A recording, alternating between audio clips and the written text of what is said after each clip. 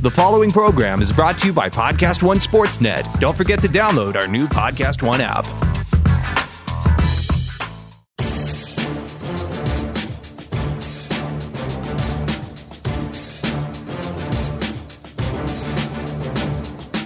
Welcome to RJ Bell's Dream Preview. Weekly winners from his Wise Guy Roundtable. Broadcasting from the Pregame.com studios in Las Vegas. Here is RJ Bell. That's right. And it's college football week number 2. And I have my Wise Guy Roundtable. To my right, college specialist. He has all the college knowledge, Brad Powers. But it's going to be a competition this week, guys. Back. Ken Thompson by high demand. Steve Fezzik, not a college specialist, but he'll hit you with some very thought-provoking ideas when it comes to college. And me, I'm RJ Bell. Guys, we're going to go down all the big games.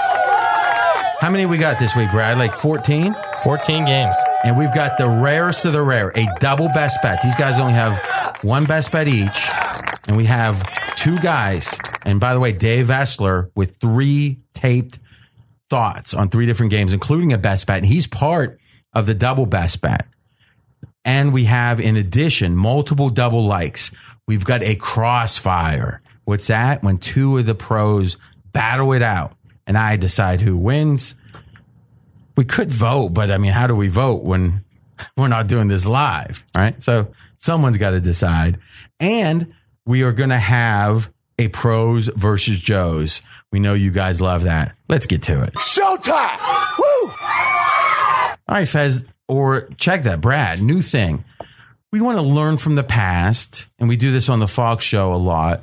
But I think sometimes people belabor these prior games and try to find truth that's not there. Sometimes a team just wins, and sometimes a team loses, and it doesn't tell you too much. So I've got the 5 games that I had the most interest in this week based on the result. And I want you to give me one takeaway that you feel confident about. And then Ken can add anything he's got. And we're going to go through these quite fast. So let's start Washington-Auburn. Washington-Auburn, I think the main takeaway from that game, a little bit of a deceiving score. Washington had 6 trips inside Auburn's 15-yard line and came away with just 1 touchdown and a pair of field goals. The other drives resulted in turnovers. So I would say a deceiving score there that Washington only ended up with 16 points.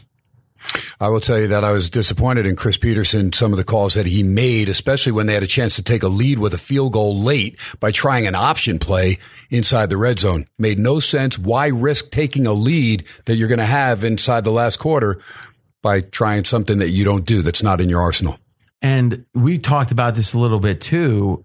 West Coast teams going east. Now the game started at 3:30 Eastern, but it seemed like Washington clearly outplayed them after the first quarter. How much of that was West Coast? How much of that was SEC country being a little overwhelmed by the moment?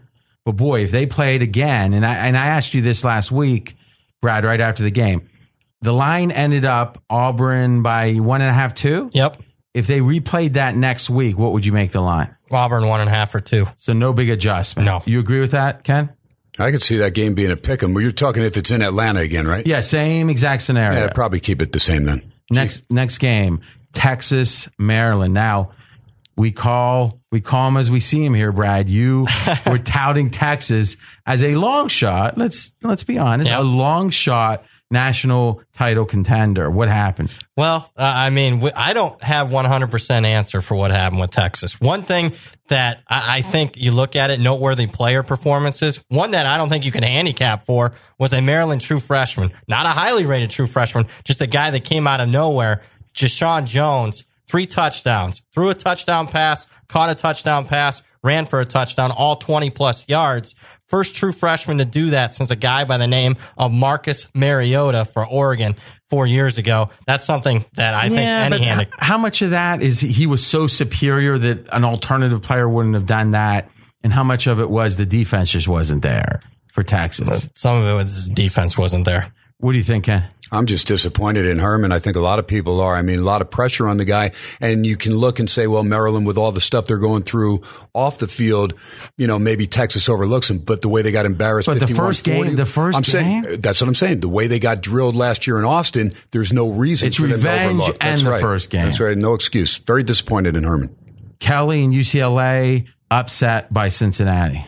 Yeah, I think key injuries before the game, key injuries during the game. Injuries before the game was more player suspensions, 6 of them for UCLA. Market downgraded them about 1.5 points. Maybe should have been a little bit more without those 6 guys. All 6 were in the 2 deep, only a pair of starters. Injury during the game, UCLA decided to go with the experienced quarterback Wilton Spate, the transfer from Michigan. He gets hurt early in the second quarter. They have to go to a true freshman in Dorian Thompson-Robinson, who's going to be a better fit for this Chip Kelly offense, but really the moment was too big for him. He had some bad mistakes. Crucial error in the fourth quarter cost him a safety.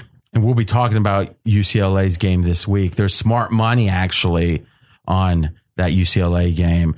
Any thoughts, Ken? Yeah, I had Cincinnati, so I wasn't too concerned, but they made a quarterback switch early, and it turned out to be the right move. Their defense much better.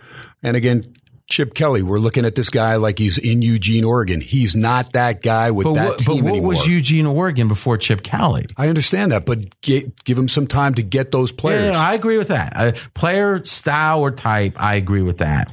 And my guess is Kelly, I don't know the contract. I'm guessing it will be massive penalties if he doesn't get a nice chunk of years. And remember, you can have the buyout be cheap, year 4 and 5 of a contract, or the buyout be expensive. My guess is he's got a long horizon, because if you look at the Eagles, in hindsight, Kelly did a good job there, I think. I know the last year he was losing the locker room, and that's hard to gauge. But if you just look at the number of wins they put up, 10-10, and was it 6s last year, I think? I mean, with the quarterbacks they had, to put up 26 was pretty impressive. It's that old saying, you don't get fired for buying IBM, but you might get fired if you buy some upstart. And Kelly's got innovative ideas, maybe a little ahead of his time. It feels like football's caught up. If anything, football, and tell me if you guys agree with this. Yeah. Football today, 2018, has a lot more in common with Chip Kelly's style than it did his last year in Philadelphia. In the time since, football has moved towards Kelly. I agree with that. Yep. No doubt about it. But I will say this, too, that he went in there and he wants to restore order, maybe not as big a moves as Charlie Strong made when he went to Austin, but he suspended a bunch of players, a bunch of good players, too. So they were shorthanded, no doubt about it. But he wants to lay down the law. I am the guy. Do it my way or you're gone. Penn State, App State, overtime. Yeah, I think the pre-handicap that a lot of people, including myself, got wrong was Appalachian State has the second most underclassmen in the 2 deep of any team in the country besides Illinois. So a very young team. Young team, huge atmosphere at Penn State. So the expectation was the moment might be too big for them. Well, it wasn't. In fact, their starting quarterback, Zach Thomas, first career start. I mean, in a lot of aspects, outplayed Trace McSorley, who, is a Heisman darling, according to Lee Corso and Kirk Herbstreit. I think things just kind of fell together for them in the fourth quarter, and they strung together that momentum. It was, 28 points in the fourth? Yeah, right? I mean, that was it. I mean, all of a sudden, a young team like that is going to take that momentum and not realize, hey, maybe the moment is too big for us. We're in Happy Valley in a whiteout. What are we doing? And they took care of business. They actually should have won the game. They squandered the lead in the last 45 seconds, whatever it is, and losing App State, you're saying? Yeah. Now, what's fascinating is when they were scoring, in the process of scoring that first of the 28 points, if it were a pick six, one play, who's to say? You might say, oh, okay, it would have swung things 7 points, but maybe it swings things 35 points, because sometimes team doesn't score that first drive. Everyone kind of gives up, whereas they score and all of a sudden it goes to OT.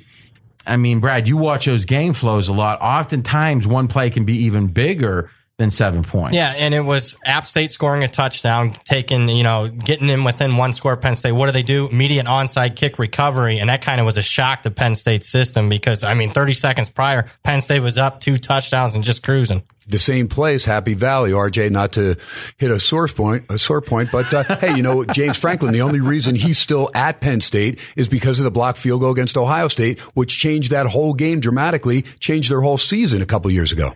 I wonder if the Buckeyes said, let's let them win this one so they keep this guy. It'd be worth the one game. I'm not saying that's true. I don't know. With the 1 point game, you had to sweat out the horseshoe last year. I don't think so. Yeah, but I know at USC, and you're a big fan of USC, as longtime listeners know, that winning a game's, like you want to try to be impressive or what. I mean, at Ohio State, it's just we win, right? It's just, now a lot of people might say, hold on a second. The sound man wants to do something.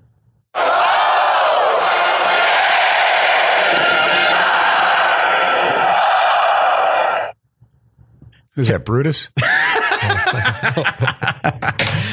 Would you rather USC win a national title, Ken, or Ohio State go 3-10? Oh, we have 11 titles, so 3 and 10 would be nice. How many after TV was invented? Ask Pete Carroll. What do you have, one? He had 3. Oh, come on. 3. That's like 4. They took one away. Yeah, exactly. Which means he doesn't have Come 3. on. Are you kidding me? If we had all the stuff that Ohio State should have taken away, come on now. I mean, USC has 2 Heismans revoked, if I'm not mistaken. Yeah. Well, again, at the end of the day, it's what you did on the field. Well, you know what? I don't want to get into the OJ thing because I'm not a fan. Not a fan. Oh, you took down the posters. Was a fan. Well, was a fan. I no longer. I saw on Craigslist it was your size. They had an OJ jersey up in the late 90s. Was that yours? It wasn't mine. All right, last team. That's Ken Thompson, Brad Powers. Fez is biding his time. I'm RJ Bell. Last team, and it segues into our first game, Michigan, Notre Dame. Yeah, Michigan, Notre Dame. I mean, for a great article up on ESPN right now, and it basically interviewed several coaches, assistant coaches, anonymously, but still, that was the gist of the article. But basically, they came away from watching the game, and Michigan's offense, too complicated. No identity for them. Trying to do too much. I mean, they opened up too complicated or not complicated enough? Well, I mean, they opened up the game in the spread, shotgun, then they're, back to the I formation. So pretty much it makes sense considering they got Pep Hamilton, Jim McElwain, Ed Warner, Jim Harbaugh. All these guys have been offensive coordinators. A lot of mishmash there. No identity for Michigan's offense. Oh, so you're saying too many cooks in the kitchen, maybe? Yeah, and a lot of these guys are new this year that Harbaugh decided to bring on to the system. Now, Ken, I don't know if you caught it on Twitter. There was some controversy. Did you see my tweet? I did not. I said after the game, I said maybe Harbaugh's made $20+ million coaching this team. I think by any reasonable metric, he's been a disappointment as the 3rd highest paid coach in college football. My thought was, and I'm not saying it's exactly right, it could be. If history's any indication, it may be. But I say maybe he should refuse his checks from here on until he establishes success. I mean, if someone's paying you I get it. It's not like he's going to stop eating. If you're paying him 80 or, $40K and it's like, yeah, I'll stop taking my check, but I can't feed my family. He's not going to do it. When you've banked $20 million and you stink, maybe you should donate it to some type of charity, like an academic, like scholarships for underprivileged children, perhaps. I don't know if you know that the children, they're our future. And okay, Whitney. And who? Whitney Houston. To me, it was so funny how everyone's like, oh, this Vegas guy don't know how the world works.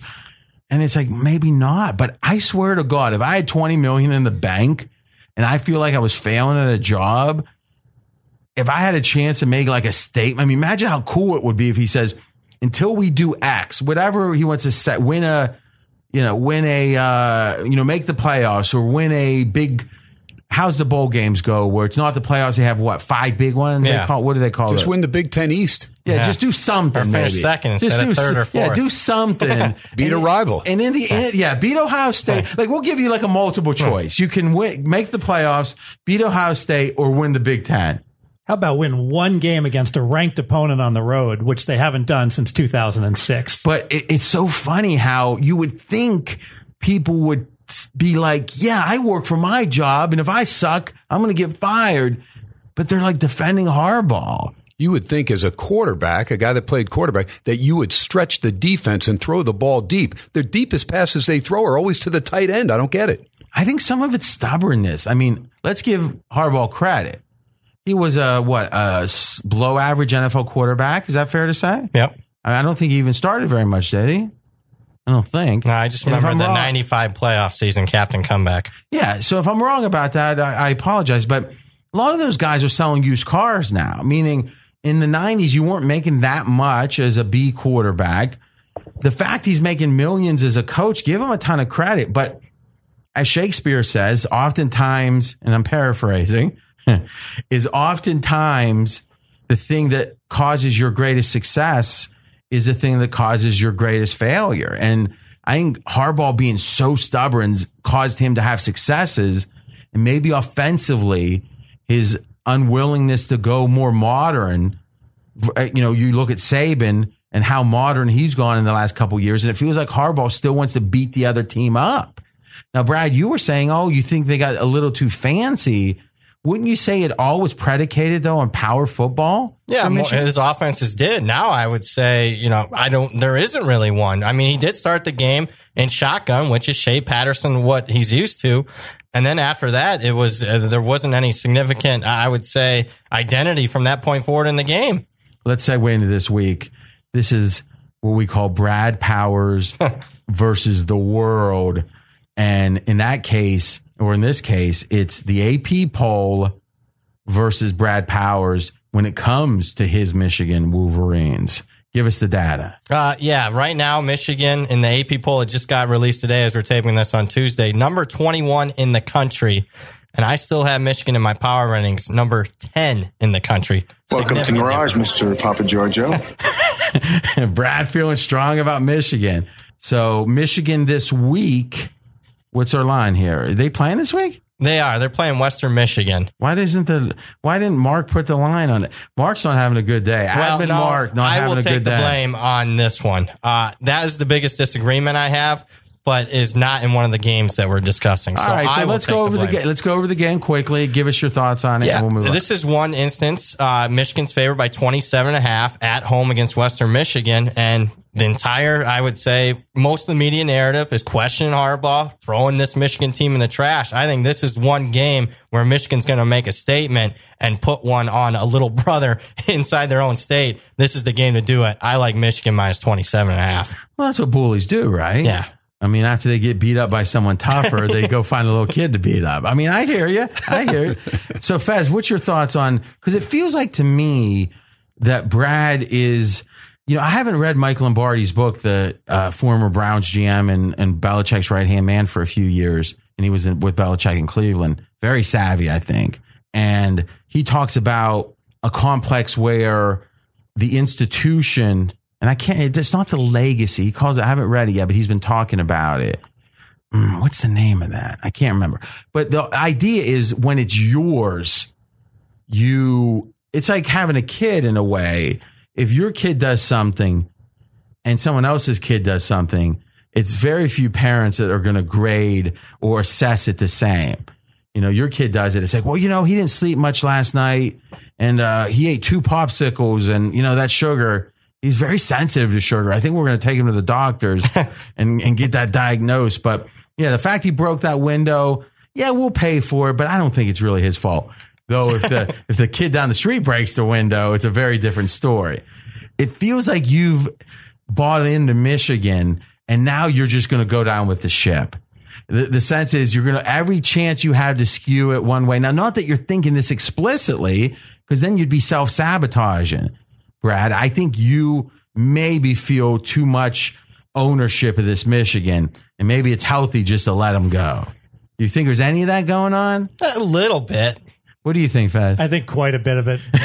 Here's why. I think if Notre Dame was playing some undisclosed opponent and all you got to do was to see that game without the jerseys on the back of the Michigan players. Oh, that's an interesting point. And you saw and you're like, and the final score is 24-17. We'd be coming in right now and we'd be saying, Notre Dame only beat TCU or whoever 24-17. Well, forget TCU. They wouldn't beat TCU. Fair enough. Right? But you would say, what? The Irish only won by 7. Maybe Southern Utah. But they dominated the game. They gave up a fluke kickoff kickoff return for touchdown. They gave up a prevent defense drive at the very end. They really won that game 24-3. And I tell you what, from the get-go, from the very first quarter, it was obvious that Notre Dame's quarterback, who can't complete half of his passes last year, is moving the ball effectively on the first two drives. He's been waiting. He's just Wimbush is throwing the ball better than he did last year. There's no doubt about it. They dominated this game. This was a phony final, only winning by 7. We got back in our time machine and said, we can bet this game, and the line's Irish -3.5. Who would we bet? Michigan. Really? Yeah. Wow. A Notre Dame fan that just can't believe his team's as good as they are. I can't help it that I'm custom made. I can't help it that I look good, smell good, can dance all night long. I mean, Fez was dancing. Yeah, he was dancing. That was pretty good. All right, next game. Next game. And this is the Jimbo Fisher special. Now, is Fisher the highest paid coach? Or is it, I know Urban's 4th. And I think Saban. But Fisher's 1, 2. Yeah. 1 or 2. Okay. Yep. But Clemson favored by 12 in this game. Brad, lean or like? And speaking of Jimbo Fisher, the reason I'm leaning with Texas A&M plus 12.5 is Jimbo Fisher, his experience dealing and prepping with Clemson, a team that he's prepped for the last 8 years while the head coach at Florida State. So he's very familiar with the personnel for Clemson and has had quite success. I know he's 4-4 straight up the last 8 years, but each of the last 3 years should have 3 straight covers. RJ knows the game very well with the Florida State team last year that everyone threw in the trash. That was an even game against Clemson on the road with that Florida State team last year until a couple of late touchdowns put that one out of reach. I'm leaning with the Aggies here, plus the 12.5. So lean from Brad. Ken, you like A&M. I like A&M, and I like the situation. I mean, Jimbo Fisher knows Clemson.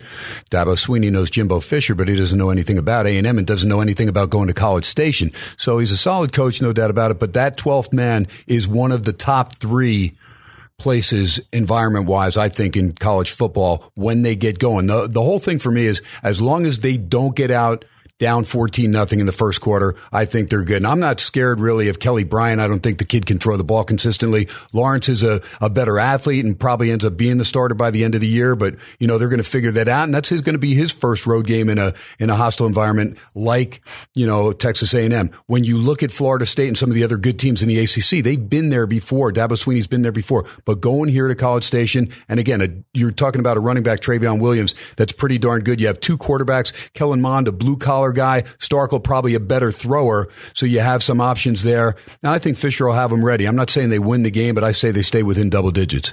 That's a professional radio guy, Ken Thompson. Good info there. So lean Brad on A&M, like Ken Thompson, Fez Passon. Any thoughts? I think Ken brings up a great point about you're from Clemson having to go to Texas A&M being difficult, but I think it'd be much more difficult week 4 or week 6 than week 2 when it's almost like it's basically their opening game for both teams. And with a new coach, with a program with a new coach, that's a bigger disadvantage. I don't think so, because first off, you have Trevor Lawrence. This is going to be his first college game against an FBS team. You beat up on Furman, big deal. Now you're going your first D1 game is in one of the most hostile environments. If you wait week 4 or week 5 or week 6, you've got 4 or 5 games under your belt against Division I competition. No. I think these are separate factors, though. What you're saying is, and I agree, an inexperienced quarterback having his first competitive game in a hostile environment, negative. Agreed. For sure. Okay, so that's negative Clemson. I also think, though, in general, and we've talked about this, a new coach in a program, if we just look at it generically, first third of the year, I tend to want to fade them because I think people get excited about the new coach. They're sick of that guy they just fired. How often is it like, oh, that guy was great. Here's a going away party and here's your gold watch. The Tom Osborne retirements don't happen very often. It's usually get the heck out of here. And how little can we pay you without getting sued?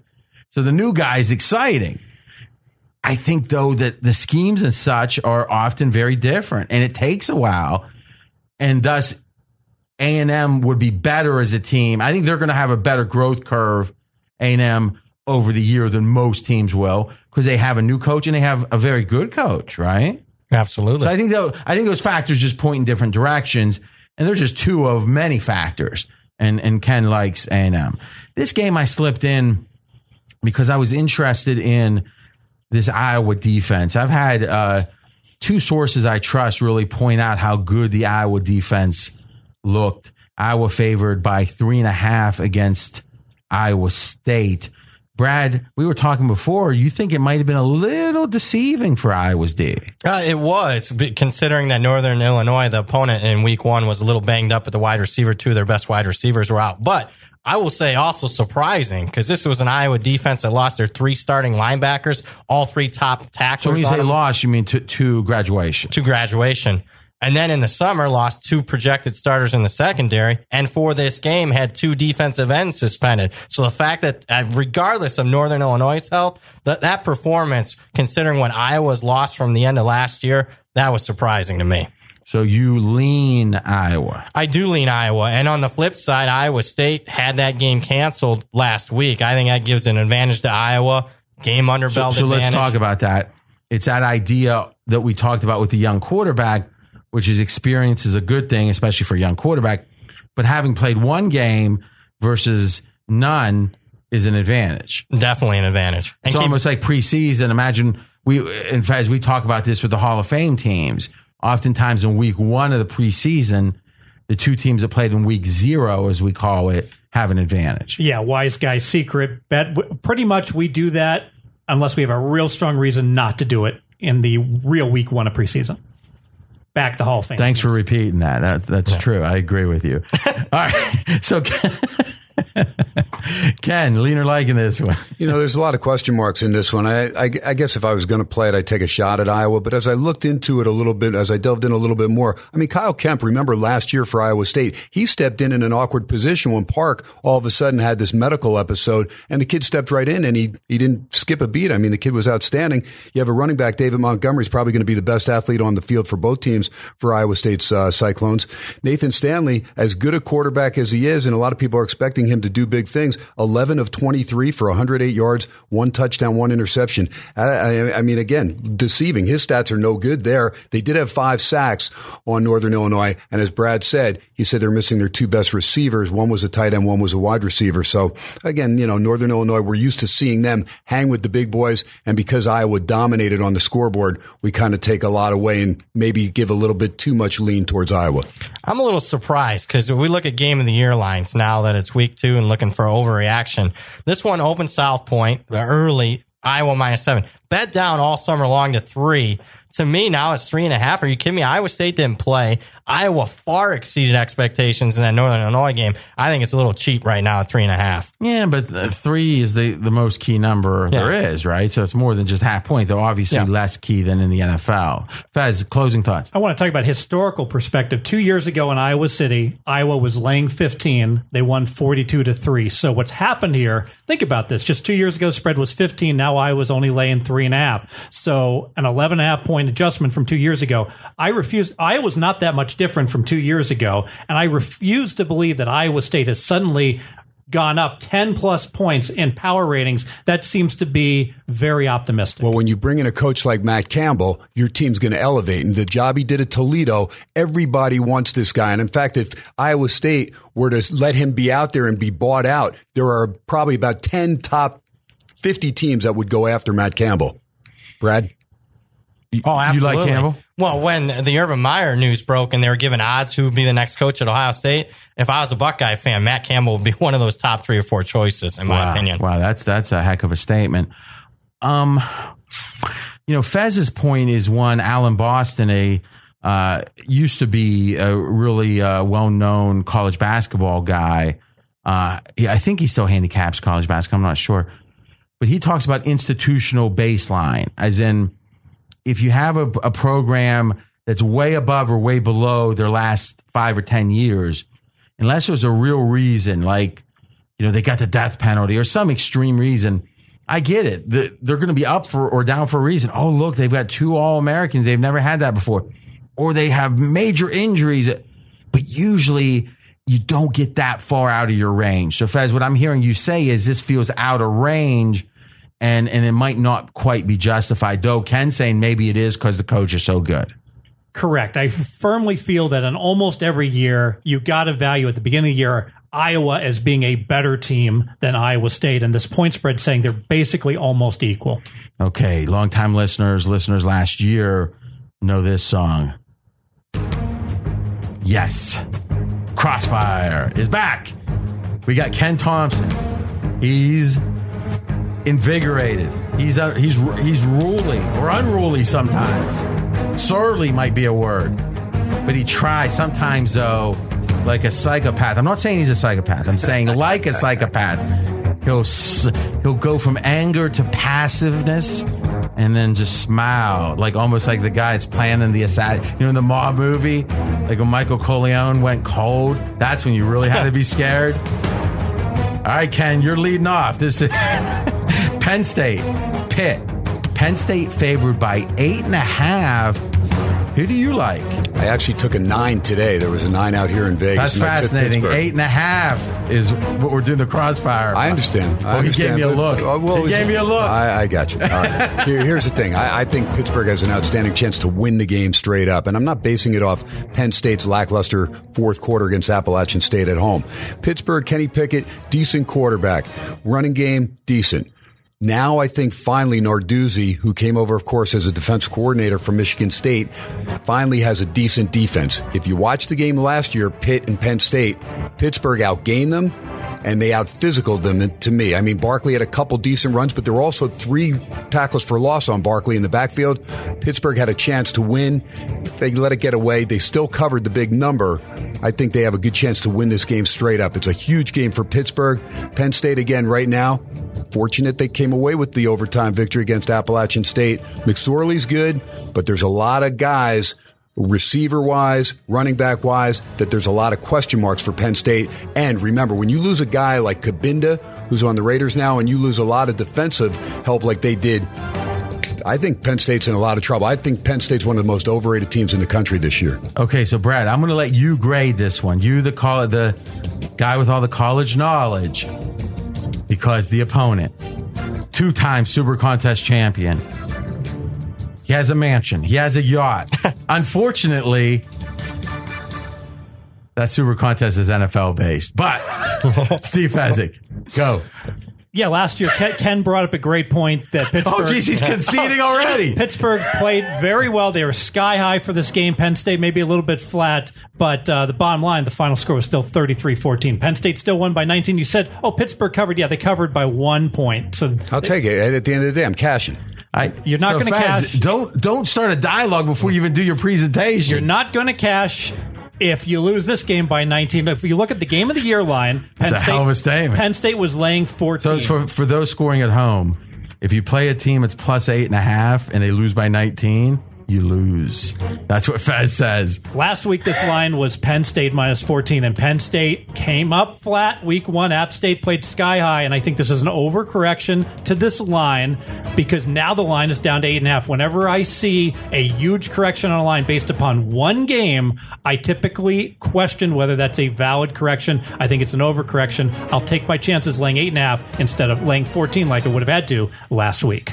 Now, to me, Fez gets to the paradox here because we only have one game. It's like, in the town I grew up, the only place that was open to eat was a Dairy Queen. 4,000 people, no stoplights in Ohio, coal mining town in the 80s. And the Dairy Queen was only open. It wasn't open in the winter, so it closed like in October and reopened again in March. But I tell you this, it was the best place in town. Because it was the only place. We've got one game. I get it's one game. But boy, Penn State has to be downgraded from that game significantly. So I think this whole handicap comes down to one thing. And Brad, you answer it. What did we learn about Penn State? How much were they downgraded from that game? 2.5, 3 points. Okay. So the fact that the line moved 5 and I'm looking at the notes here. Brad, you're saying the game of the year line was 13. You're saying 14. So when did you get your line? It was kind of a combination of a couple of the books that were out there. 13 was the line right last week. It was 13. And what did you saw 14, Faz? Or I saw 14. Just fibbing to make a point? 14 and a half was the actual opening line at South Point. 14 and a half. Yeah, but I'm saying like last week when we had all the most information before these games started, what was the line? 13. Okay. So when you say 14, Fez, you were just what? Purposely? Was it an honest mistake or a purposeful mistake? It was an honest mistake. I took it off my Game of the Year lines that were printed like 2.5 weeks ago. I'm the dirtiest player in the game. It's true. So just doing the math, though, even if we go from 13, it's a 4.5 point adjustment in the line through the key number of 10, and 13 is a quasi key number. All right. It's right there. It's a lot more key than 11 and 12. Let's agree with that. It strikes me the lines move too much. Yeah, and the fact that you brought that up, I think if we're grading, presentation for Ken was better than Fez, but I think Fez brought up the strongest point, that there has been a little bit of an overreaction. Are you afraid of Ken? No. I will say, RJ, that there's 4 or 5 games that I looked at. The judge has made a judgment. Why no. I'm just saying there's 4 or 5 you're on games. The steps of the courtroom making your case again. I'm just saying 4 or 5 games that I looked at last year going into this year. As long as injuries didn't take a toll on the team that I liked, this was one of those spots. I watched that Penn State Pittsburgh game, and I go, next year at Pitt, Pitt's going to get them because Penn State's going to lose too much, and Pitt's going to keep around enough. But under that theory, you would have loved it at 14. I loved it. I did love it. Okay, fair enough. And you're saying I still love it. I think they're going to win the game, RJ. They have a good chance to win this game outright. All right, good stuff. Giddy up. Next game, Pros versus Joes. Oh, I like this one. Now, what's fun about this one is the pros, in this case, the pregame pros making the picks, they don't get to see what my assessment of the pros. And by the way, Matty Holt, who's going to be on tomorrow's pod, remember, Wednesday release college, Thursday NFL release. And this is really cool in the NFL. Steve Fezzik, 2-time Super Contest champion, RJ Bell, and Matty Holt are going threesies into both the Super Contest main pool and the gold. The gold was $5K. And how many, what were we guessing? About 100 people maybe going to participate in that one? It's currently at 103 already as of today. Wow. RJ. So maybe 125? Yeah, so winner takes all on this one, apparently. Now, are they taking their rake out of this one, the gold? I don't think so. I don't think so. I do not know. No, I thought I heard the commercial. That's 100%. Ooh, that's going to be nice. But here's what's cool, guys. In the NFL pod, we're going to start, Fezzik doesn't even know this yet. We're going to start every show with our best bets, and it's going to be a debate. Wow. Meaning, here's the thing. We're all in it together. Fezzik gets to pick first because he's the 2-time champ. He picks a game. And if we agree with it, we're just going to go, yay, Fez, yeah. And we mark it down. That's going to go on both of the Super Contest entries, the gold and the regular. But if we don't like it, we say, what about this? What about that? And then he has a chance to say, I hear you. I'm going to my second pick. And then once we got one locked up with him, we go to Matty and he gets it. And then we can either agree with him or not. And then I go last. Now, a lot of people might say, well, I mean, why would you go last? And talking about the great one, RJ Bell. I mean, that's just my thinking. Now, I could be wrong. Documented 58% last 3 years. 4 years. 4. Kevin and Bean, baby. 4 years, Kevin Bean. Yeah. So I figure I'm gonna do about 62 this year. And I told Maddie, you two got to hit 72. That's what I'm gunning for. I mean, I wonder what won the gold last year. You know what the win percentage was? But actually, I think it was in the low 60s, like 62. Holy cow. It was low. I would have scooped that baby up. Well, maybe not. All right. But that's going to be fun, I think, because it'd be like how the sausage is made. It's going to be a live. Now, there's 5 picks. We're only going to pick 3 altogether. And then the other 2 is going to be based on line moves and all that stuff. But we're going to have the solid 3, 1, 1, and 1. Comes out on Thursday, RJ? Yes. I don't know if I can wait that long. I just want to be in here for the taping for that. My goodness. I'm excited. That's fine. I think it's going to be fun. Okay. That long windup leads us to Northwestern Pros versus Joes, favored by 3 against Duke. Now, let's tell you who the pros are on. The pros are on Duke. And as we mentioned, Matty Holt, who has deep knowledge on this stuff, deep, longtime vice president at CG Technology. Now he's in the integrity game, and but still connected, no doubt about it. He told us, he gave us a handful of sharp plays from his perspective, and one of them was Duke. Now let's see, we got only one person that likes this game. Ken Thompson, who do you like? The sharp side is Duke against Northwestern. I like the dull side with Northwestern.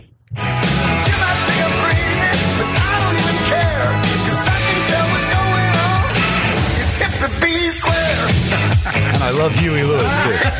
Okay, make your case, baby. All right, here's my case. My case is TJ Green is going to be a great quarterback. That's Trent Green's son. He got in last week earlier than a lot of people thought because Clayton Thorson was good enough to go the whole game there for Northwestern, but he got his feet wet on the road at Purdue. Look, they were able to get 3 interceptions off Purdue in the first half. They were able to hold on. Purdue actually played him in the second half. In fact, shut him out 10-0 in the second half.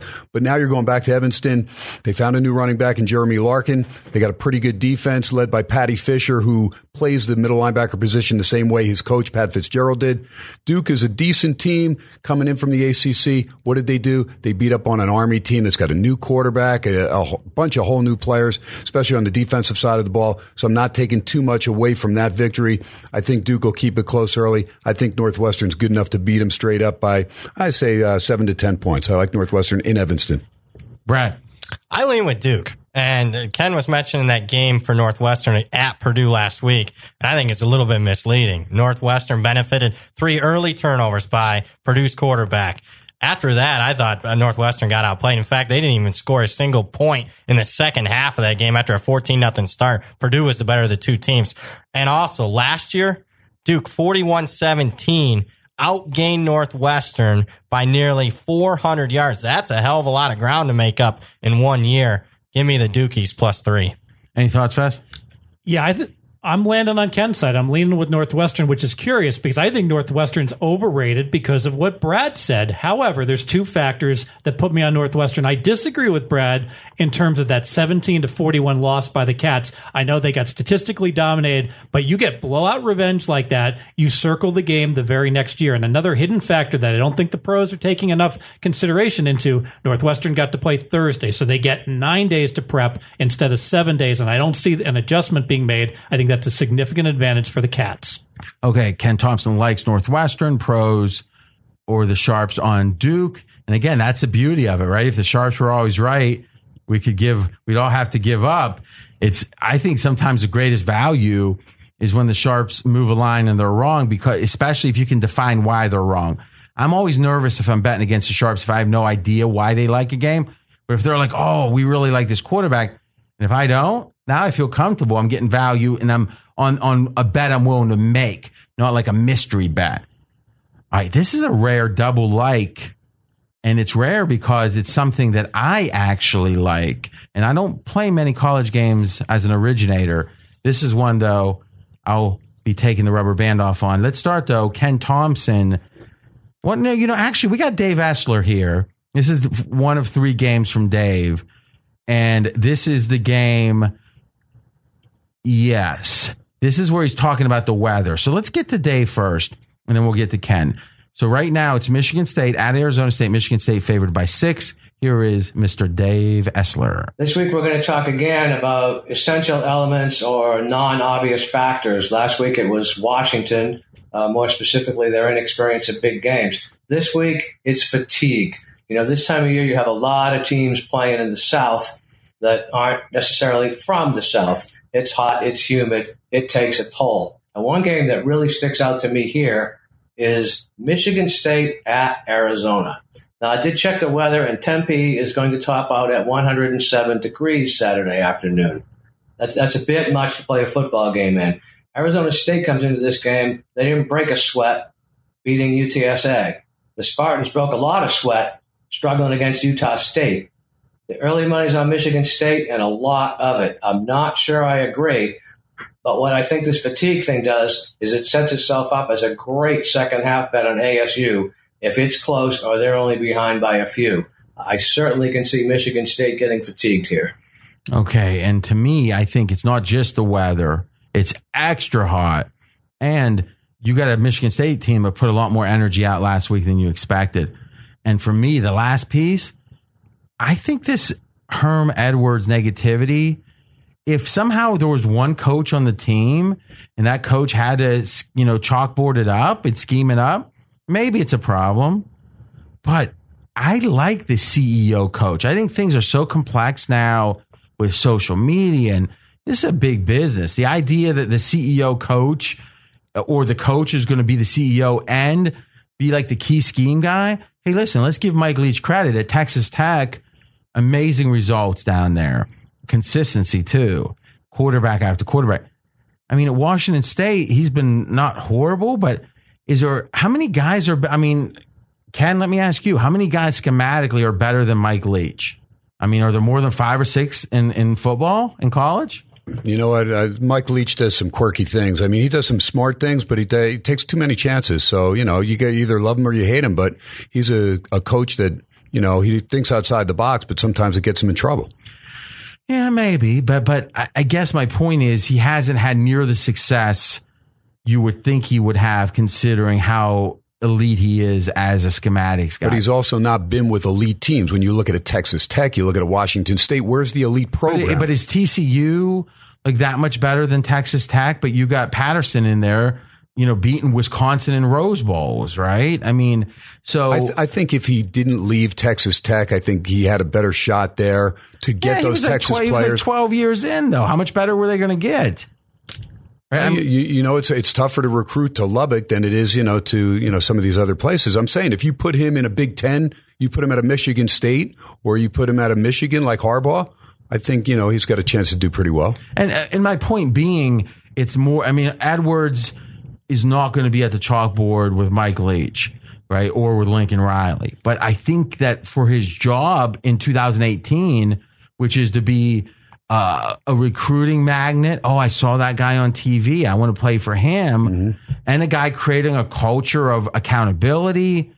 Boy, you just got to wonder. I don't know how good the coordinators are, but assuming they do their job, I'm not sure how he ends up being a net negative as a coach. And I think, Brad, a lot of people, a lot of sharps, and we'll put that in quotes, has thought of Edwards as here's some dinosaur that's going to come back. Yeah, if he tried to coach it up a lot, I would agree, but you're reading more than I am. What's your sense? Have you changed your mind at all about being as pessimistic about Edwards? Yeah, slightly, because I was very pessimistic. I'm still in the pessimistic category because there were still question marks about the coordinators. They lost both coordinators from last year. The expectation was both of those guys to stay. Neither one did. They both left. And, the hires that Herm Edwards make, San Diego State defensive coordinator, that didn't move the needle too much for me. So I think the question marks still remain, but I'm definitely, I have a higher opinion on the Herm Edwards hire than what I did when it was originally announced. Okay. All right, Ken. So you actually in this game agree with Essler and me, and this is a double like, because Dave's not officially, I guess he likes it, so it might even be a triple. It's not his best bet, though. You also like Arizona State. I do. And because here's the thing, Herman Edwards, when he got there, the cupboard wasn't bare. You have a good, solid quarterback in Manny Wilkins. You have one of the best receivers in the country in N'Keal Harry. I mean, this guy's a game breaker. He's one of the best athletes in the country as well. You found a running back in Benjamin, to replace a decent running back tandem that they had last year. You had 9 sacks to 0. Again, it's UTSA. It's a team that's got a lot of replacing to do themselves, but it's still a D1 team. They took care of business. They extended the lead. The kickoff's at 7:45 p.m., so it'll be about 98 degrees. Won't be 107. That'll be the high for the day, but it'll be about 98 degrees. It's the latest game on the board.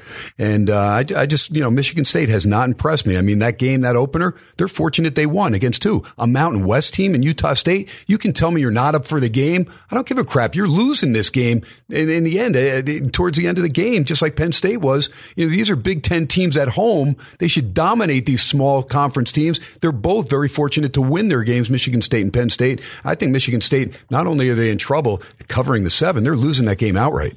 That's Ken Thompson. A lot of people like in here Arizona State +6 currently. Next, Fez, quickly. I think the most important factor in this game, and Ken touched on it, that 7:45 Pacific time start time. We talked about, that's a break for Michigan State. It'll only be 98 degrees. Wrong. It is an enormous body clock advantage for Arizona State. This game's going to kick at 10:45 Eastern time for Michigan State. Now, is Michigan State Eastern or Midwest? Eastern. It is. Eastern. Okay. Yep. And so this game's not going to finish till 2:30 in the morning Eastern time or past it for Michigan State. So Essler talked about the fatigue. So maybe second half even more because it's both heat fatigue and body clock. Exactly. So an enormous advantage for ASU in the second half, who also got to play last week at exactly the same time, one of the last games on the board. Now, I don't bet college football near as much as you guys do. Can you bet second halves readily in 2018? Not half times, but second halves. No, you can bet third and fourth quarters, though. Okay. Well, why? That's weird, isn't it? Why wouldn't they just let you bet second halves? They don't put them up, RJ. But in theory, you could just go half and half, right? Well, you could bet second half. Why can't You could bet second at half? halftime. Right, at halftime. Yeah, but I'm saying, Oh, you mean prior to the game? Yeah, what I'm saying is there's like 12 minutes or whatever, right, to get that, once they get the odds up. A lot of people aren't living on the screens like you guys are. By the way, Fez, I love that body clock comment.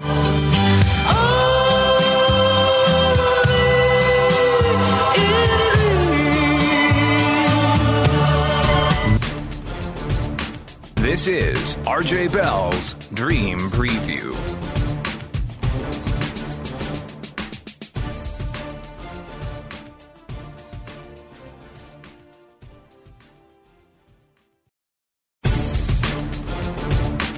Now back to RJ Bell's Dream Preview. Next double leg, Georgia, South Carolina. Boy, little action here. Georgia opened 9 up to 10.5.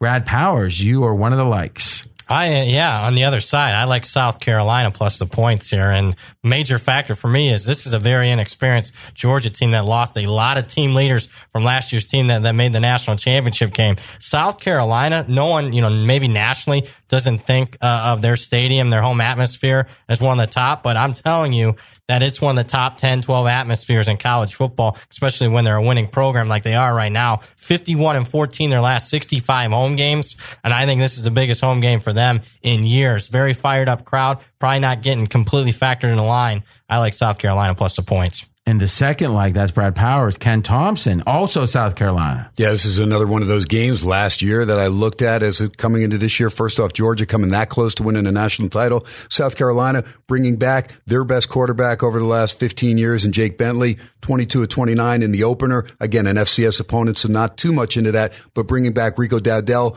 who was banged up last year, and also Deebo Samuel, who was banged up last year. 2 explosive offensive players, Brian Edwards, Shee Smith. They've got players, no doubt about it. And then on Georgia's side of the thing, you got Jake Fromm, who takes him to that national championship game, but now he's looking over his shoulder at Justin Fields, the most sought after quarterback coming in. So right now, there's a little bit of controversy there. Will he hold his job? What's up? Look, when you lose a Sony Michel, you lose a Nick Chubb, you're losing backs. And I understand you still have DeAndre Swift and Harry and some of these other guys, but they're not Michel and Chubb. Going to take a little bit to replace those guys. The receiving core is still good with Hardeman and Riley and, or Ridley, I should say. But I think South Carolina, not only do they cover this spread, but they too, if they keep it close in the second half, have a chance to win this game straight up. When Ken takes the points, he's thinking they can just win. That's their home field advantage. And Brad talked about it. Columbia, 80,000 strong. It will be there. It'll be a big time atmosphere. Again, these are teams, Texas A&M, South Carolina. They've got to get out of the gate to where they're within 1 score by the end of the first quarter. All right, double. That's the 2 college specialists, Brad Powers and Ken, South Carolina. Smart money game next, Mississippi State, Kansas State. Boy, Brad, this line move looked like it opened 3.5 up to 9.5. Now, was that one of those bet online babies? Yeah, it had to be a bet online. Oh, so you didn't check. I'll look at it as we're chatting here.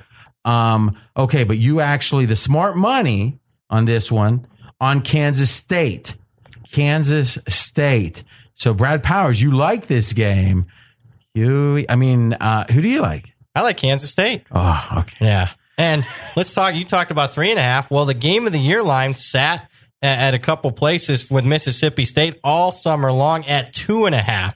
And you're meaning to tell me after 1 week of football action, we've seen a 7-point line move. I get it. Kansas State looked like crap last week against South Dakota and should have probably even lost the game outright. But what I like doing a lot of times is routinely when teams struggle with FCS teams or they lose the games outright, market really throws these teams in the trash. So I'm going to take that value and play on Bill Snyder in his preferred underdog role. If you blindly bet on Bill Snyder as an underdog in the regular season the last 7 years, you're 27-9 against the spread, 75%. Give me the home dog, disrespected, Kansas State plus 9.5. Yeah, and I mean, if there's any, and obviously Snyder's getting up. I mean, he's moving towards 80, right? But the fact of the matter is, his intensity off a loss is going to be right up there. And oftentimes that loss, unless it really exposed something we didn't know about, can end up being a net positive because, or in this case, not the loss, but the close game, because it focuses the mind so much for the next week. Now, as an underdog, you think it would have been anyway, but I think even more of a fever pitch. Ken, you like it too? Yeah, I do. And, because it's in the Little Apple in Manhattan. And so Snyder's track record there is pretty solid. Alex Barnes, their fine running back, had over 100 yards, but he fumbled twice. In fact, he fumbled 3 times. 2 of them they lost. That was key in keeping that game close. In fact, they needed to outscore South Dakota, FCS South Dakota, 15-0 in the fourth quarter to get that victory. But you have 2 quarterbacks. Both can pick them up, put them down as far as running the ball in Delton and Thompson. And Thompson probably a little bit better of a passer. But Mississippi State, they get Fitzgerald back, and as good as he was last year, he got banged up. So it's his first game back because he was suspended for the opener. So we'll see. Again, their guy, Keaton Thompson, played a real nice game against Stephen F. Austin. Again, not much competition there. I think Mississippi State probably wins the game, but I think it's a close game. I think it's a 1-score game. Yeah, I'm glad you brought up Fitzgerald. Nick Fitzgerald, the quarterback for Mississippi State, hasn't had game action since the Egg Bowl played on Thanksgiving last year. I get it. He's back, and there's a lot of excitement, but I could very well see him being rusty here. Okay, so I checked the lines. By the way, you can go to pregame.com, go to the Game Center, only place on the internet with free cash splits. We have the tickets and the cash, 100% free, and line archives.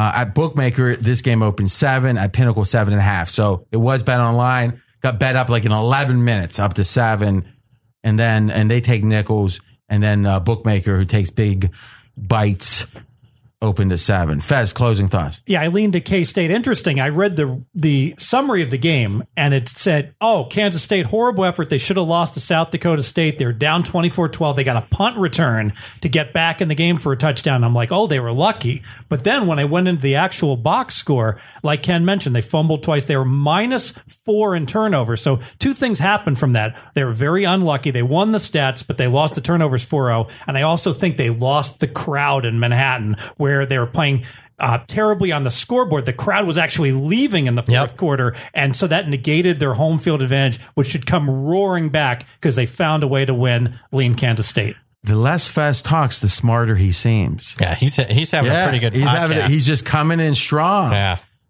Take note, Fez. I'm already a multi-millionaire. Note to self. All right. Kenny's got a heart out here.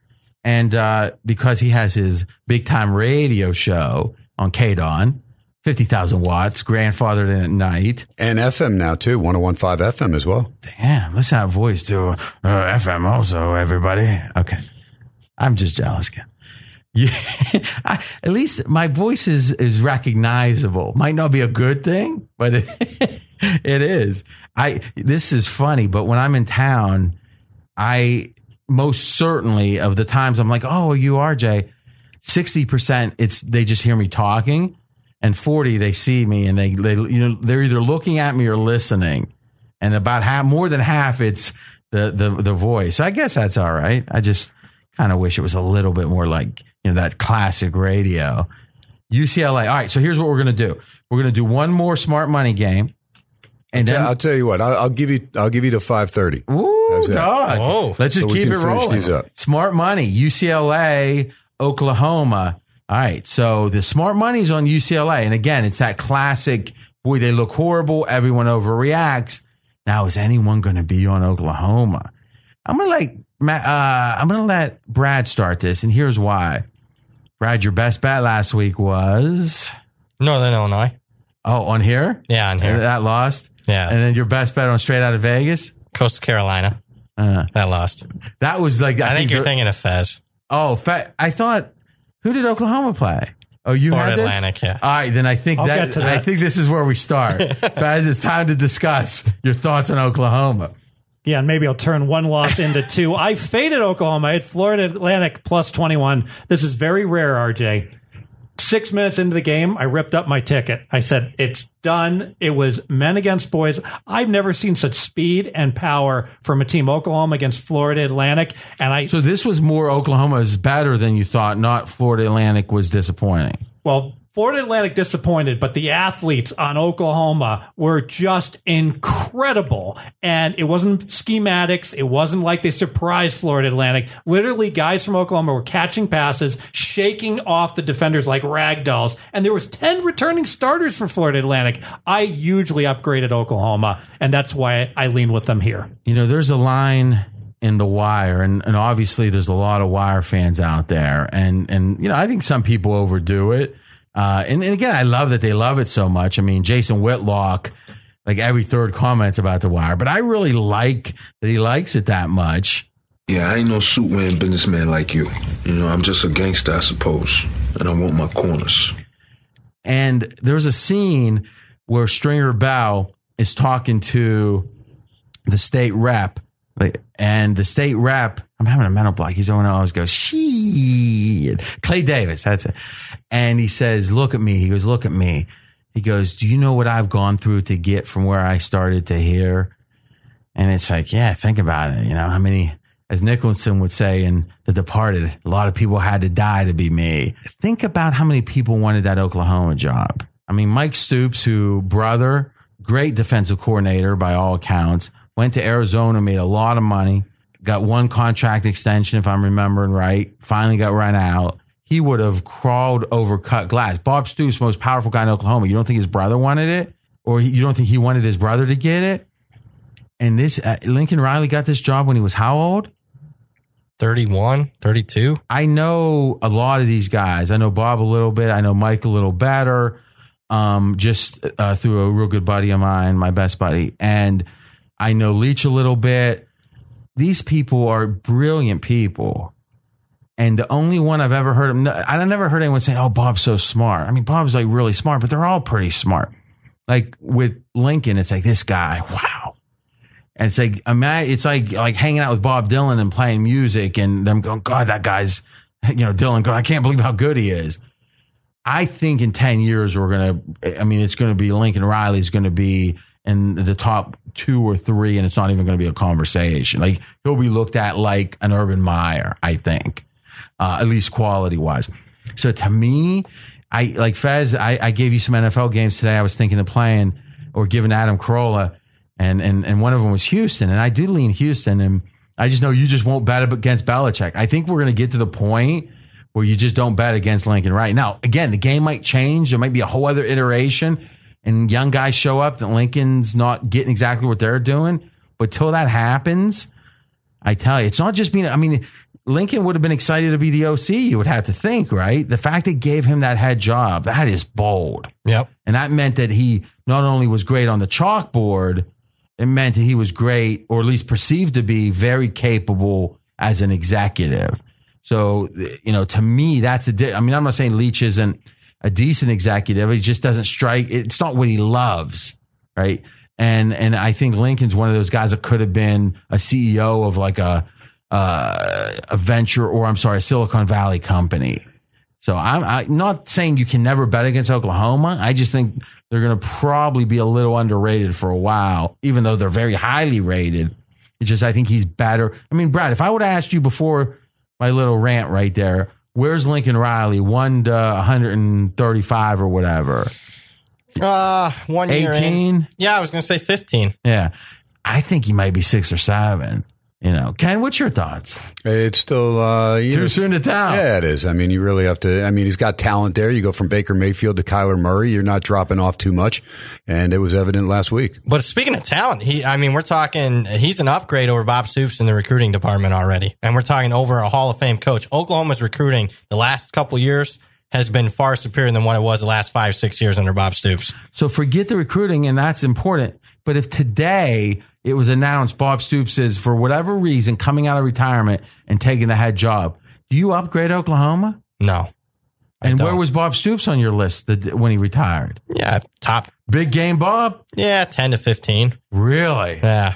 Maybe top 10. I mean, last year who was the coach at Oklahoma before Bob Stoops? Oh, wow. Was that Blake someone I'm remembering? Yeah, man. Yeah. How good Jeff Blake? How good were they? I think. They were terrible. And how good were they under Schellenberger? They were terrible. Gibbs, terrible. Yeah, it seems like maybe he's better than, this 15 doesn't seem right for Bob Stoops. Yeah, he was in the top 10. He was getting a little long in the tooth, though. Like at 56. Yeah. Well, I will tell you this, is the first couple years they were working till 8 or 9, and then it was like Bob's decided that family time is more important, and then they were cutting out at 5:30. Now listen, hey, we can all decide on it. Kids are the future, but if I'm betting my money, I want the guy who's there till 9:30, and his kid's like, "Where's Daddy?" Like, you'll see him in January. That's what I want. Yeah. All right, Brad, lead or like on this UCLA Oklahoma? Yeah, I'm going to lean with the UCLA plus the 30 now. Keep in mind, I'm seeing 29.5. 29.5. Last week, Fez, I'll ask you, the Florida Atlantic game, what did that close, like 18.5?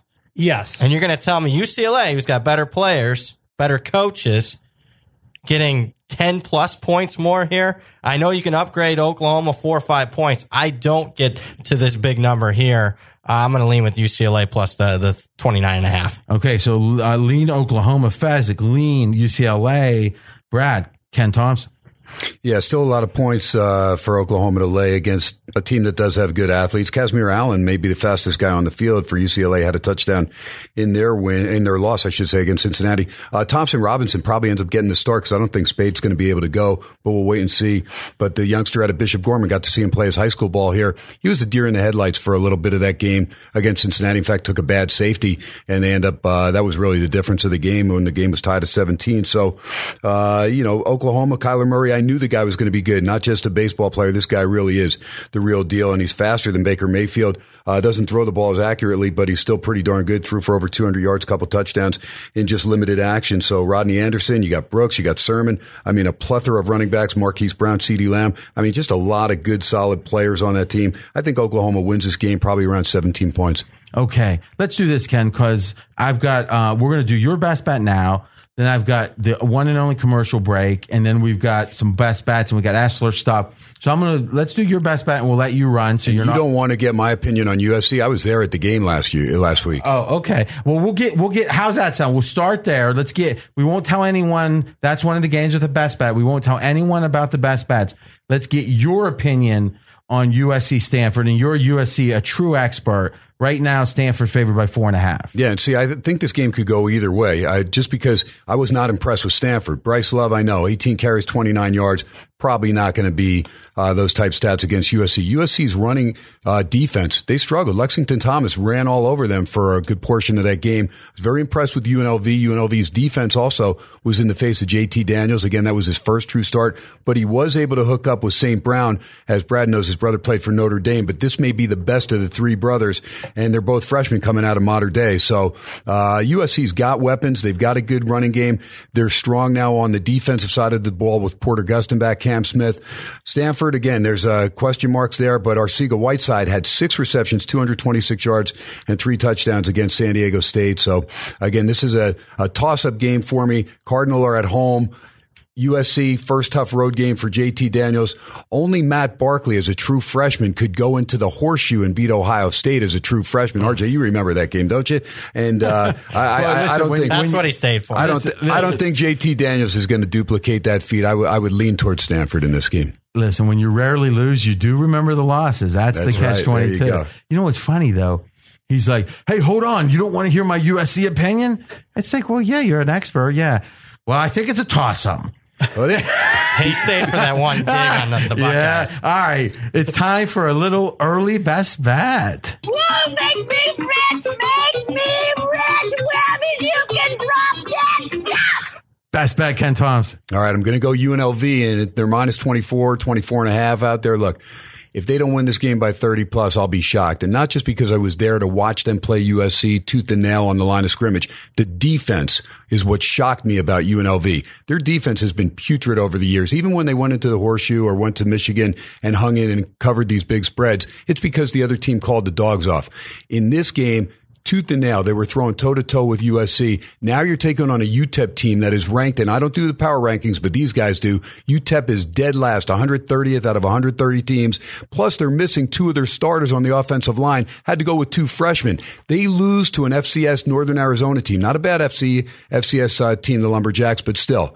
They went to El Paso, beat UTEP by 20, 30-10. UNLV should win this game. And I predicted the score 49-10. And if they give up 10, I'll be surprised there too. But if they play with any type of intensity, and knowing that they lost to Howard last year at home, they are going to be focused. And I told Tony Sanchez after the SC game, if you play with the same intensity that you played against USC the first 3 quarters of that game, you can beat every single team. That includes Arkansas State, Fresno State, San Diego State, everybody on your schedule. I think UNLV blows them out by 30 plus.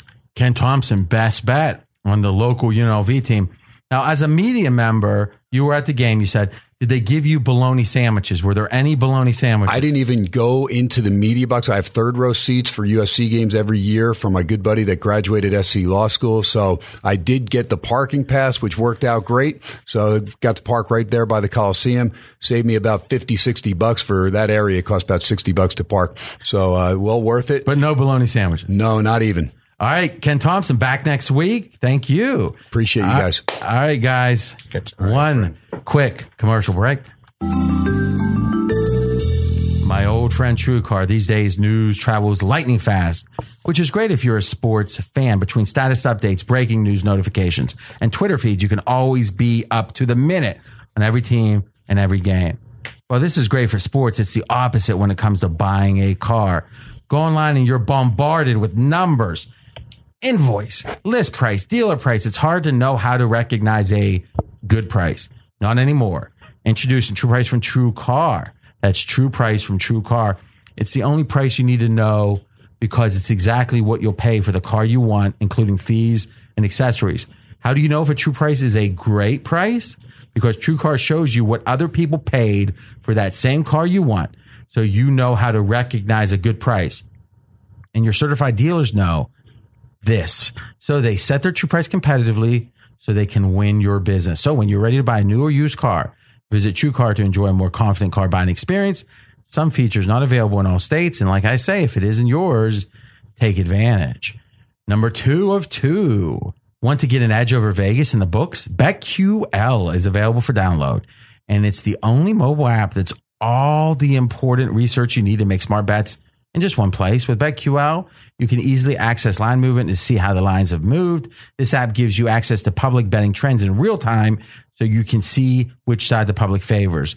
BetQL's powerful algorithm gives users value bets of the day based off of a detailed and recent historical trends. You can also calculate your return on your picks and track them throughout the day. The best part of all, you can download BetQL for free from your Apple or Android device. Head to BetQL.co to download the only app you need to outsmart Vegas. That's BetQL.co. BetQL is brought to you by the creators of RotoQL, the leading daily fantasy lineup optimizer trusted by 100,000 DFS players. You can download RotoQL for free, both Apple and Android.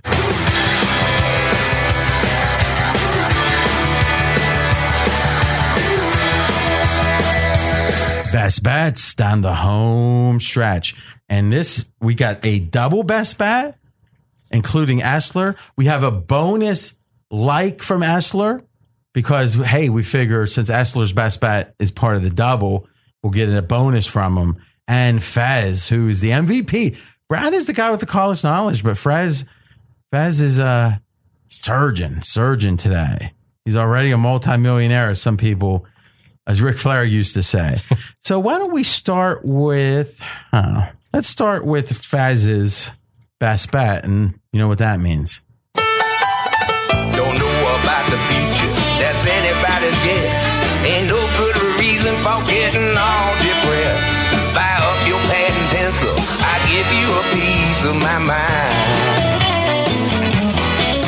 So Brad, let me ask you a quick question. Have you noticed that when I come up with sound or a song or something, and oftentimes your instinct is, I don't know if I like that. And then as time passes, what percentage of the time is it like, man, I like that? Oh, well, more than half. More than half. I thought it was going to be well more than 90%. Oh, yeah. Because I think the Blossom song definitely fits the bill for that. At first, I was like, I don't know, RJ. You're like, because you were trying to be macho. Yeah. Just embrace. Everyone here's got some macho, and let's just say we're not in any cage fights, like in the back part of town on Friday nights. No. Or drag races. No. Best bet, Fez. Best bet, rotation 353, Colorado plus 5 against Nebraska. There's 3 scheduling reasons why I like this game, RJ. The first one is Colorado got to play Friday, 1 more extra day, can't hurt. The second reason, more significant, Nebraska. We talk about this a lot. They got rained out. So it's their first game of the year, Colorado's second game. Big advantage for Colorado with a game under their belt. The third advantage, and this one's subtle. Let me go through this now. Strength of schedule. Colorado pounded. Go as slowly as you want, Fez. Colorado pounded Colorado State, and the marketplace collectively sighed and said, so what? Colorado State is garbage. They lost to Hawaii, and Hawaii is a bad team. But then late Saturday night, after the East Coast had gone to sleep, Hawaii amazingly pounded a pretty decent Navy team. Conclusion, Hawaii isn't that bad. Another conclusion, Colorado State's probably not nearly as bad as we thought, making it even more impressive that Colorado could flatten Colorado State 45-13, making Colorado undervalued in a really good scheduling spot like the dog. I tell you, that was pretty good. Yeah, it was. And I think Fez makes a good point, which is early in the year, we got the 1 game, the 2 games. It's not just how your team that you're considering has done. It's how their opponents have done, because you reevaluate them so much more early than you do late. Late in the year, you might be adjusting teams a half point or a point. Now, Brad, you're adjusting teams 3. Yep. Well, that could be upwards of 3. That could be the team you're looking at or the team they played. And you mentioned it, Fez, and I tweeted this out at RJ in Vegas. And by the way, guys, as we got a big announcement coming next week on the media side, and a lot of that is going to be integrated with more social stuff, especially on Twitter. So if you're not following, I think there's a lot of good stuff coming at RJ in Vegas. Is if you had bet Hawaii to win the first game, started with 100, took the winnings and let it ride, just the 2 games, about 30-1. 100 would have been 3,000. So very unlikely, but boy, you got to reevaluate Hawaii after that second game and thus extrapolate out who Hawaii played the first game. I know some wise guys that bet Hawaii at halftime after their first game to go over 4 wins. RJ, some sports books forgot to take it off the board. Oh, when he says some, it's like when the guy calls up and goes, is there any place to get tested for VD? I'm asking for a friend. Is this like that? I wish it was. All right. So, Brad, what is your thought on this Colorado-Nebraska? Yeah, on top of what Fez presented there, I like Colorado plus the points, but we look at the opposite side. Nebraska, new head coach Scott Frost, one of these high-profile hires. Not a good look for a lot of these guys in week 1. Chip Kelly lost outright as a 14-point favorite. Willie Taggart, a dumpster fire on Labor Day night, 7-point favorite, dominated home to Virginia Tech. Kevin Sumlin lost outright, double-digit favorite. Jeremy Pruitt killed against West Virginia. These high-profile first-year coaches, a lot of times they get talked up in the marketplace, like RJ was explaining earlier in the podcast. Everyone's excited to get rid of the old guy. A lot of, youth. And as far as, just obviously excitement in the new program because it's all new. I see that more than any other program this year, this offseason with Nebraska and Scott Frost. That makes them a little overrated. I like Colorado. And I'm optimistic, 3 years, 5 years, very optimistic. But I hear you. And it's back to this idea of new coaches and the trend lines with them. Okay, we got a double best bet coming up. It's rare. And a bonus like on the Maryland game. But first, I'm going to give you guys, we kind of went extemporaneously and last week and put together Brad and Fez in a package. And I would say, and I don't have the exact numbers, I have some broad numbers, probably the fastest selling package we've ever had. And it makes sense because Brad, obviously expert in college football. Fez, obviously expert in the NFL. What would be a dream team for the dream preview? Maybe Brad's college and Fez's NFL in one package? Yes, that's available right now. And I'm going to give you a coupon. Last Chance 25. All one word, all caps. Last Chance, the 2 and the 5. Last Chance 25. 25% off anything. And if you want that dream team type college and pro combo package, well, obviously now is the time because you're getting all the college, starting with week 1 of the NFL. I mean, how do you do better? And as I said, super popular for a reason. And the coupon, it's going to be hard to do. You're going to save hundreds of dollars. I think it's what, in the $895 range, I think. So for this combo with the coupon, you're saving hundreds of dollars. Last Chance 25. All you do is put that package or any packages.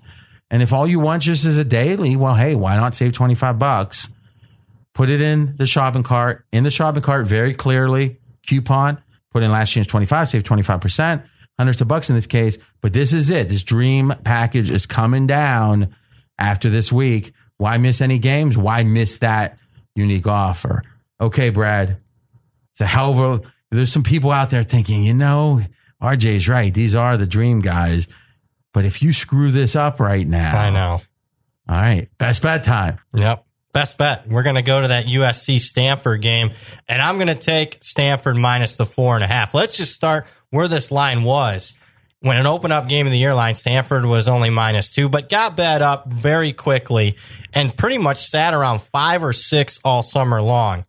And after week 1, the line comes down. Are you kidding me? This seems like a mistake. USC against UNLV struggled. That is a 19-14 game in the fourth quarter. Misleading final for USC last week, winning that game by 22. On the flip side, you look at Stanford. They impressed me. When you look at they had 6 players suspended last week. Bryce Level only had 29 rushing yards, and they still got a win and cover over a solid San Diego State team. I upgraded Stanford, downgraded USC, and the big one for me, where this game is played, it's at Stanford. First road start for a true freshman quarterback for JT Daniels and USC, and Clay Helton as a head coach. Great at home. Perfect. 17-0. On the road, not so much. Average, 10-10 straight up. Well below average against the spread, 6-14 against the number. Give me the Cardinal minus the 4.5. Oh, he came through. Red light performer, Brad Powers. What do you think, Fez? Yeah, I like Stanford amazingly. I'm glad I sent my notes to you, RJ, because Brad just gave 6 reasons to bet Stanford, and I think 3.5 of them are in my notes, and 2.5 additional ones he added. All right. Now, we got Dave Essler with his one and only best bet. Last week's free pick was Wake under, an easy winner. This week, we're going Stanford over Southern Cal. Southern Cal beat them twice last season.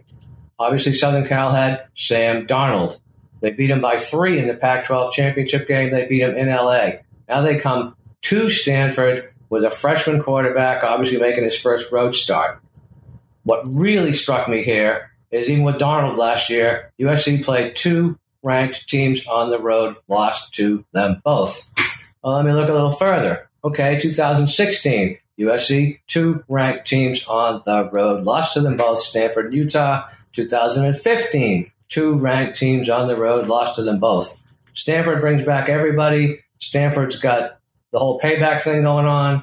USC only brings back about half their offensive production. They don't have Ronald Jones. USC let the Rebels run for 300 yards. The line's basically saying these teams are evenly matched on a neutral field. They're not. Stanford over SoCal. Okay.